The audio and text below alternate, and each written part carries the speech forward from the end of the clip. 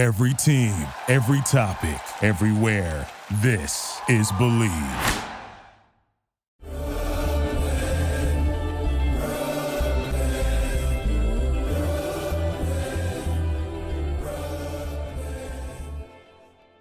What is up, Nets world? We're back here on the Believe in Nets podcast on the Believe Podcast Network.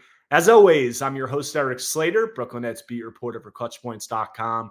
Here for a solo episode today to recap a Brooklyn Nets loss last night in Boston on the back end of a back-to-back. And I try to refrain from game recap pods because, frankly, there's not always enough shelf life. There's not always enough juice and content from just one game. It's better to focus on overarching themes. But when it's a loss of this magnitude, 136-86, a 50-point loss, the second worst loss in Nets franchise history and the worst loss since the team moved to Brooklyn, after which there were some precarious comments from Jacque Vaughn and more so Mikal Bridges, stuff that seems very relevant to the state of this team and where they could go moving forward. I felt the need to dive in and break down some of what went on here. And frankly, just an abysmal, embarrassing effort from the Nets. I'm a guy who's followed the team since the New Jersey days, growing up in Jersey, was there for the 12-70 season, have seen some just pitiful Nets teams and Nets performances. And for this to be the second worst loss in the history of the franchise, while I don't think the team is as bad as those 12-70 Jersey days or anything like that, it says a lot about how they can let go of the rope on a night like this, entering the All-Star break.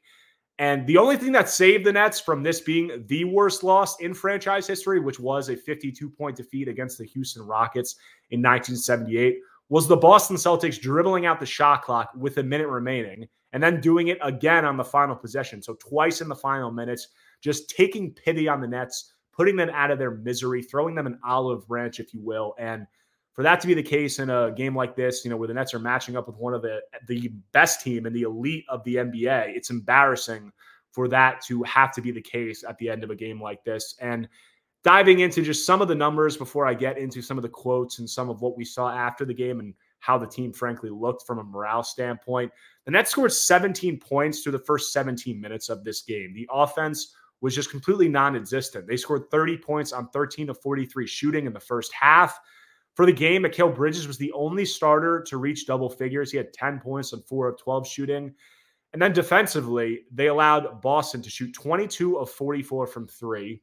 And it wasn't even Jason Tatum or Jaylen Brown, who didn't even play in this one, sat on the back end of the back-to-back, who was doing the damage. It was Derek White and Peyton Pritchard. And those guys were just absolutely frying the Nets guards, namely Cam Thomas and Dennis Schroeder, in that switch everything scheme that the Nets have been playing of late. And not that those guys are bad players. Derek White is frankly, one of the best stories of the season and a fringe all-star player. And I tweeted about it last night, just an absolute steal. The fact that the Celtics got him for the 25th pick, what ended up being the 25th pick in a draft and one pick swap, one of the best trades of the last decade, and just an absolute incredible deal that has vaulted them into being the best team in the NBA, among other things. But it being Peyton Pritchard, who's a fine player, but a guy who's frankly not even in the Celtics rotation probably come playoff time, it being him leading Boston in scoring is a good microcosm of the issues with this Nets performance. Because when you lose by 50, it's more than just talent. It's more than just coaching. You have to question the buy-in of the players because the effort in this one was abysmal. And the buy-in of the players, obviously, that going straight to head coach Jacque Vaughn and the rest of the coaching staff of not having the guys in a state where they're ready to play. Are the Nets, were they looking forward to the All-Star break? This is the last game, a week off, whatever, back end of a back-to-back, whatever. Celtics were on a back end of a back-to-back too. They didn't have Jaylen Brown. Kristaps Porzingis left with an injury in this one. Nobody wants to hear the excuses. And it's disappointing that I have to say that because after this game, Jacque Vaughn was questioned about the buy-in of his players. And as I said, the effort just routinely getting beat down the floor in transition, 23-6 in second chance points, no movement, no initiative offensively to spark anything in the half court. And Vaughn was asked post-game if he felt that he wasn't getting through to the players. And this is what he had to say. Do you look at this and say, well, this is a unique instance where guys' heads were not right and they were busy focused on their mini vacations? Or do you look at this and say, man, what I'm telling these guys is not getting through. I'm not getting through to their heads. No, Brian, I think it's far from that. These guys haven't played together. CJ's never played with Dennis Schroeder, and it goes down the line. Day'Ron just being back tonight, getting him some minutes. I don't think you can count on your one hand how many times you've seen games like this from this group. And, my reaction when I see that quote on the post-game press conference, I wasn't at this game. I was covering it from home, but was following on the Yes broadcast and posted that quote on Twitter. It's just soft, man. And I understand that, Jacque, after a game like this, you don't want to rip in and tear into your players and just completely deplete whatever morale is left entering the All-Star break. You don't want to lose them. So you're walking a tightrope of trying to, hold people accountable, whether that's yourself or the players, while also not just completely tearing apart the team. But it's just soft, man. After a 50-point loss and the effort that his team put onto the floor, whether you want to take accountability yourself, whether you want to put some of it on the players, some of it on yourself, whatever, excuses aren't the way to go, because every team in the NBA can make excuses if they want to when things aren't going right. And, is there some truth to it that, these guys haven't played together and there's a lot of different iterations? Yeah, sure. The Nets have been injured.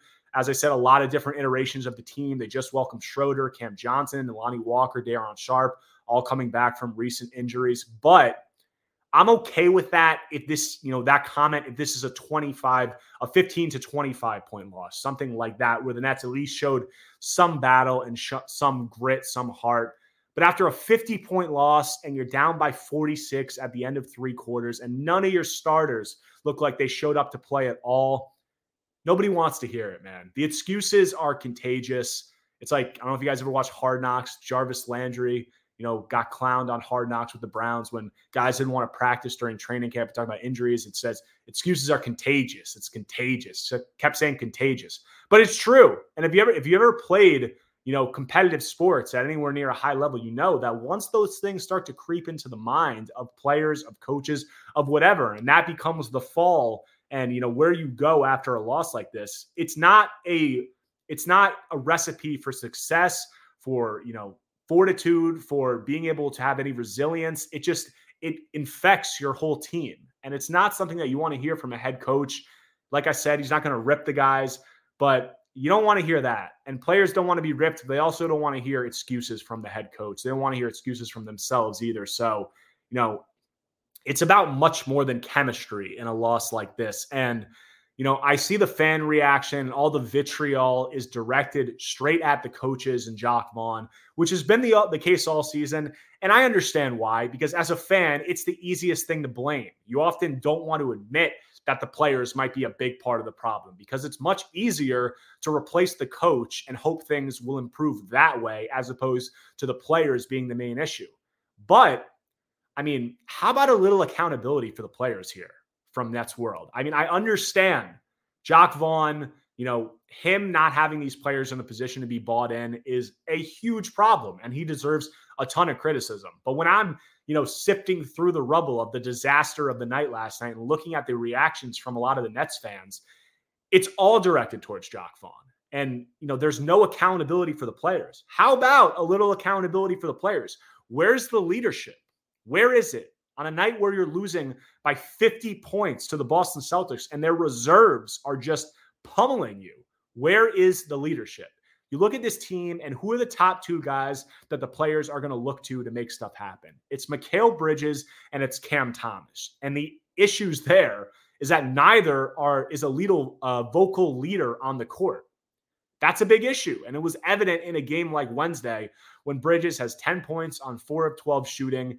The defensive impact wasn't really there. I guess it's a little tough for him to make a defensive impact when you're switching him off everything on ball screens. But, last year Nets fans were complaining ad nauseum about the team's rebounding. So what do?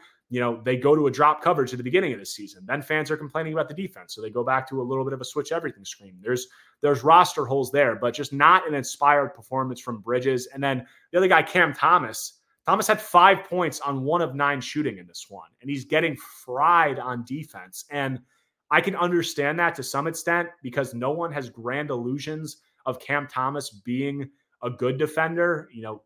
You would hope maybe it could be better than this and he could be an average defender. But if you're not going to do that and you're going to be that much of a liability on defense, you cannot be a zero on offense like Cam was on Wednesday, because that's what you're supposed to be doing. You're supposed to be the bucket getter, the guy who can make up for some of those liabilities as a defender with your offensive output. And to put up 5 points on 1 of 9 shooting in a game like this and just look like couldn't get by anybody, didn't really look like he was trying to get open too much off the ball. Same thing down the roster, but Mikal Bridges and Cam Thomas are the 2 guys that the team is looking to make things happen.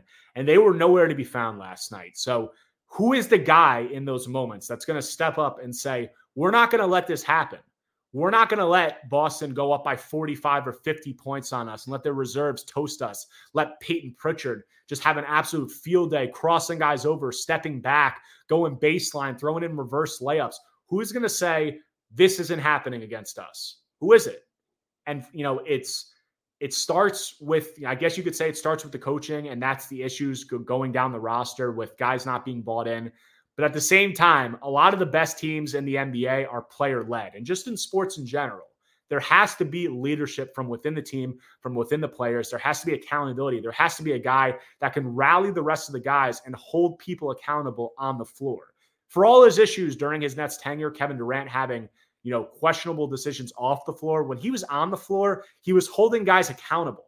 He was saying, we need more from you. Even to Kyrie Irving, to everybody down the Nets roster, no matter who was playing, whether it was their best versions at full strength, whether it was G League guys, Kevin Durant was on the floor, in guys' faces saying, we need to make this happen. And I get that might not be everybody's leadership style. That might not be a Mikal Bridges or a Cam Thomas's leadership style.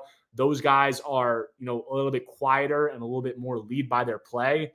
But they weren't leading by their play last night because neither of them was anywhere to be found. And, all the vitriol, as I said, is going to be directed at Jacque Vaughn, and he deserves a lion's share of it, if not most of it.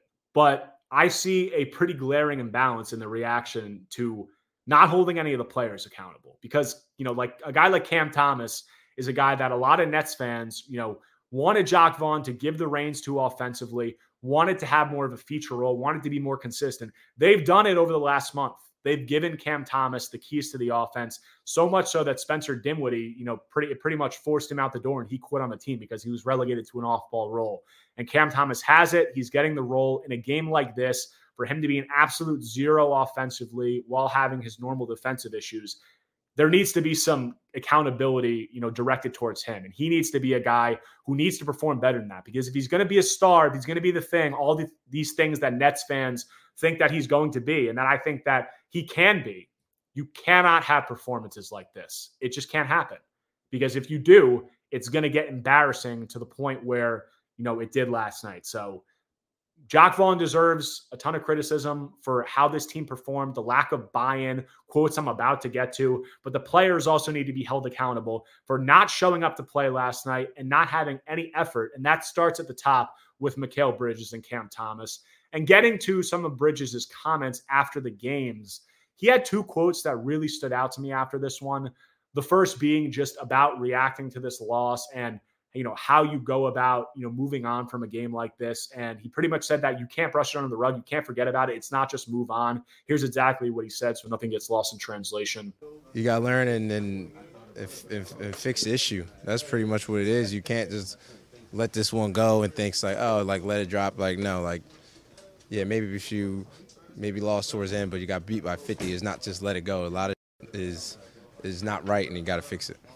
And Mikal might have had a rough game, as I said, and he might not have, been in guys' faces, demanding things on the court. But after the game, that quote is a stark contrast to what we heard from Jacque Vaughn. And that quote is a quote of somebody who's angry, who's fed up, who doesn't want to make any excuses or brush this under the rug, and who wants to take that head on. So that's what you like to see. And then the second quote was more specific to coaching and talking about the offense and different plans for, when Ben Simmons is in the lineup and out of the lineup. Simmons missed this game, on the back end of a back-to-back. He's not playing back-to-backs, coming back from that back injury. Here's what Bridges had to say. Again, it's difficult. It's tough. Just the scheme sometimes, just, being in mismatches a lot, switching everything. And then offensively, then again, it's tough again because a guy like Ben who plays and is not here today, it's a different dynamic when he has it. You know what I'm saying? And it's, I mean, nobody plays or guards Ben like anybody else really on our team unless it's a big. And Ben has it a lot. And even when we have Ben, it's not really a super offense we're running. It's like he gets it, goes, and we kind of play off him, and guys back up so he could dribble and then dribble handoff and stuff like that. But we don't have him out here, so it's kind of like we can't play like that. We can still play fast, but kind of get us in sets and do stuff. And I think we didn't have that tonight. I mean, we gotta know what we're doing. We gotta come as a team with coaches and figure out a game plan, and can't be the same with everybody. Can't be the same. Everybody's different. You know what I'm saying? Like I said, with Ben out there, it's a different. He could dribble handoff and stop because how teams guard him. We can't. We got 4 guards out there. With Clax, it's a different game. So just kind of know how to play that way and adjust off that. Now, I have several reactions after hearing those quotes from Mikal Bridges. And the first, and the thing that I immediately popped into my head, is the head coach and the top player aren't on the same page. And that's a huge issue. And it's honestly funny because I just talked about this with Brian Lewis on my trade deadline reaction pod less than a week ago, the importance of being on the same page with your top player, because the Nets have, said that, or at least given all indications that they weren't trading Mikal Bridges. They were buffed offers from the Houston Rockets ahead of the deadline that would have returned them several of their first round picks from the James Harden trade. Said, everything they've said is we're building with and around Mikal Bridges. And for there to be quotes coming from Mikal Bridges like this after a game like this, where it looks like he's on a completely different page from the head coach of the team, it's damning. There's no other way to put it. It's a really, really bad look. And I talk about the importance of being on the same page with your top guy. Look at the Nets' recent implosion with their big 3. James Harden going behind the Nets' back and talking to teams across the league, reporters going so far as saying he was formulating a plan to get out of the Nets before his final season, and then coming back to the Nets and bullshitting them to their face to the point where they're caught off guard by a trade request to Philadelphia days before the deadline. Kyrie Irving expecting a contract that was never coming based on some of his actions there, getting to the point where he had to force his way out, and the Nets had to get whatever they could for him. Kevin Durant requesting a trade and asking for the coach and GM to be fired. You'd think that the Nets would learn a lesson of not being on the same page as your top player. And while I don't think Mikal Bridges is anywhere, near similar to those guys in terms of personality or obviously the caliber of player that he is, or a guy that would do those kinds of things the way that those 3 guys did or conduct himself that way, him, a mild-mannered guy like him, stepping out of his shell a little bit and, pretty much openly criticizing the Nets' coaching staff after a performance like this is a really bad look. And you would think that the Nets would have learned what can go wrong when you're not on the same page as your top player. And that top player has to be in line with the coaches and management in terms of what the vision is from a team building standpoint moving forward. But then more obviously, how is the team aiming to operate on the court day to day right now? And it seems like there's not a lot of clarity surrounding that from Jacque Vaughn or Mikal Bridges. And the reason for that being, a lot of those things are so unclear because there are clear roster imbalances with this team. They don't have a lead scoring option. That's particularly frustrating for a guy like Mikal Bridges because he's being asked to do a lot more. He's being asked to be that top guy, and he's clearly not comfortable with it. He's a guy that's better when he's being set up by other guys, like he was being in Phoenix. And that kind of brings out the best of his game from his skill set as a spot-up 3-point shooter, from his skill set as a secondary creator and scorer, and then also being able to focus more of his energies on the defensive end. The Nets don't have that top scoring guy. And the other one is, Cam Thomas is expected to be a guy like that, and you bring him out. But then there are games like this with a guy like Cam Thomas. He's 22 years old. He's taken a huge leap this season. He's established himself as a lead scoring option alongside Bridges. But there are still games like this. We've seen several in the last 5-6 games where Cam's going to put up some stinkers, and he's not going to be there to be that guy. And then you couple that with the fact that he's a below average defender. So when he's not scoring, he's not really impacting other areas of the game. Those being your top 2 guys are going to present some issues because they're 2 guys that, frankly, aren't anywhere near ready to be that option for a team that's going to compete at a high level. And then you can go on down the roster. Cam Johnson returned in this one. He's been battling injury and is frankly underwhelmed when he has been available. And then you go past that, like Nick Claxton, a guy who's a secondary player, is going to do some other things. But even he has issues where when you're playing some of the more physical big men in the league and, who can do some things that give him trouble, that presents its own issues. So I've talked about this at several points throughout the season, but there's imbalances with the Nets and there's trade-offs with every player that you bring onto the floor. There aren't a lot of guys that are complete, two-way players who can dribble, pass, shoot, defend, do all those things. There aren't many of them in the league, but that's why, you need those guys to be able to lead a team and to be able to kind of establish the pecking order and give you a clear idea and, formation of how things are going to go and operate on a night-to-night basis. And the Nets don't have it. And that's why I think you're seeing a lot of these frustrations from Bridges coming out, and you're seeing a lot of, Jacque Vaughn kind of spinning in circles and looking for answers. Now, do I think that there are things that he can do better? Yes, definitely, particularly with getting guys ready to play and just having them in the right state of mind. But that's easier said than done when there are all these issues, from a roster standpoint. And I said two things that come to my mind when I see quotes like this from Bridges. And that second quote, Ben Simmons being in and out of the lineup, that quote was directly about the Nets need to have a plan when Ben Simmons is in and when Ben Simmons is out. And, because Bridges is saying that they play two completely different ways when he's in versus out. When Ben's in, he's handling the ball a lot in the half court. He's spamming DHOs at the top of the key, which frankly, I think has its own issues because I don't think it's effective at all. And I think it's a huge issue moving forward. But with him, they're obviously trying to play faster in transition. They have him facilitating the ball. That's been a main focus of their offense when he's on the floor. Jacque Vaughn said earlier this season that they don't want to play in the half court. They want to be out in transition. But then when Ben's not on the floor, that transition game isn't there as much. So you have to play in the half court more. So this is, the issue with Ben Simmons. And I said this as soon as he got his back injury diagnosis earlier in November. I wrote an article about this right after, and I wrote about the troubling reality of Ben Simmons and his state with the Nets. And pretty much, that article is on Clutch Points. You guys can go find it. I'll link to it below in the bio under this. But pretty much, he's an unreliable player, obviously, was the, synopsis of the article. And him being that unreliable, the takeaway for me was that you can't have him, playing a feature role, playing heavy minutes, being a starter, doing these things within the Nets offense. And I get it's tough because there's times where it's looked good since he's been back and, he's created things and made things easier. But then he's out and he's not on the floor. And then, you have issues of the team not knowing how they're going to play because Ben has come back he's been back for 9 games. He's played in 6 of them. So he still missed 3 of them, whether that's for, he had a knee issue and they wanted to do some injury maintenance after his first game back. So he doesn't play.